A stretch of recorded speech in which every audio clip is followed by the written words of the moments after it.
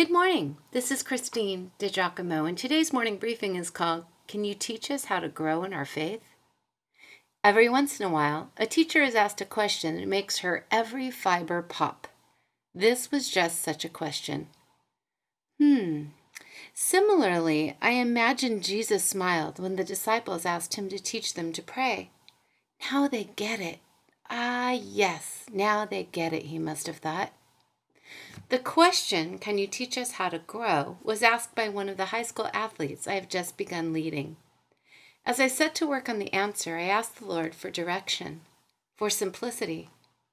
Though the voice was not audible, it might as well have been. Just give them Jesus. Just give them me. And so I did. Jesus through the study of the Word. Jesus through prayer.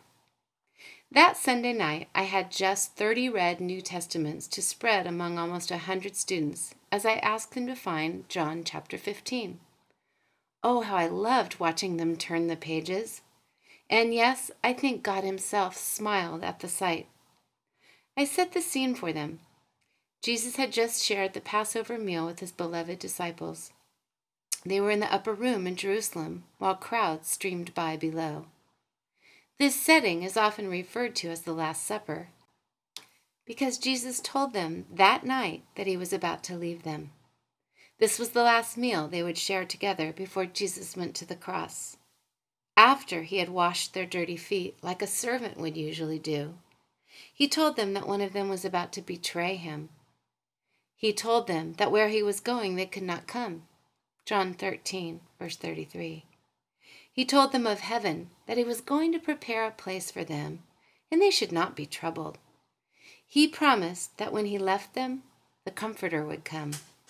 And then he said, Come now, let us leave. So he leads his best friends down, out of town and into the vineyard, where he uses the grapevine to symbolize believers' connection with God. I am the vine, you are the branches. Apart from me, you can do nothing. Well, that Sunday night when we finished reading the few verses, I asked the students 3 questions. What are these verses saying? Simply, true life comes from being connected to Jesus Christ. How does that apply to us? We must then seek to be connected to him.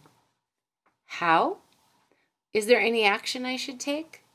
Get to know him through his word. Get to know him by communicating with him. Pray. Start your day by connecting with the one who made you, the one who knows all about you, the one who loves you. And so, before I blow open the first few verses of Philippians chapter 2 with you, I invite you to take a look yourself and ask these same questions. 1, what are the verses saying? What is Paul saying? 2, how do they apply to me? 3, what, if any, action should I take? So here are the verses from Philippians 2. If you have any encouragement from being united with Christ, if any comfort from his love, if any fellowship with the Spirit, if any tenderness and compassion, then make my joy complete by being like-minded, having the same love, being one in spirit and purpose. Do nothing out of selfish ambition or vain conceit, but in humility, consider others better than yourselves. Each of you should look not only to your own interests, but also to the interests of others. Philippians 2, verses 1 through 4. You know the saying, give a man a fish, you have fed him for today. Teach a man to fish, and you have fed him for a lifetime. Go on. Give it a go.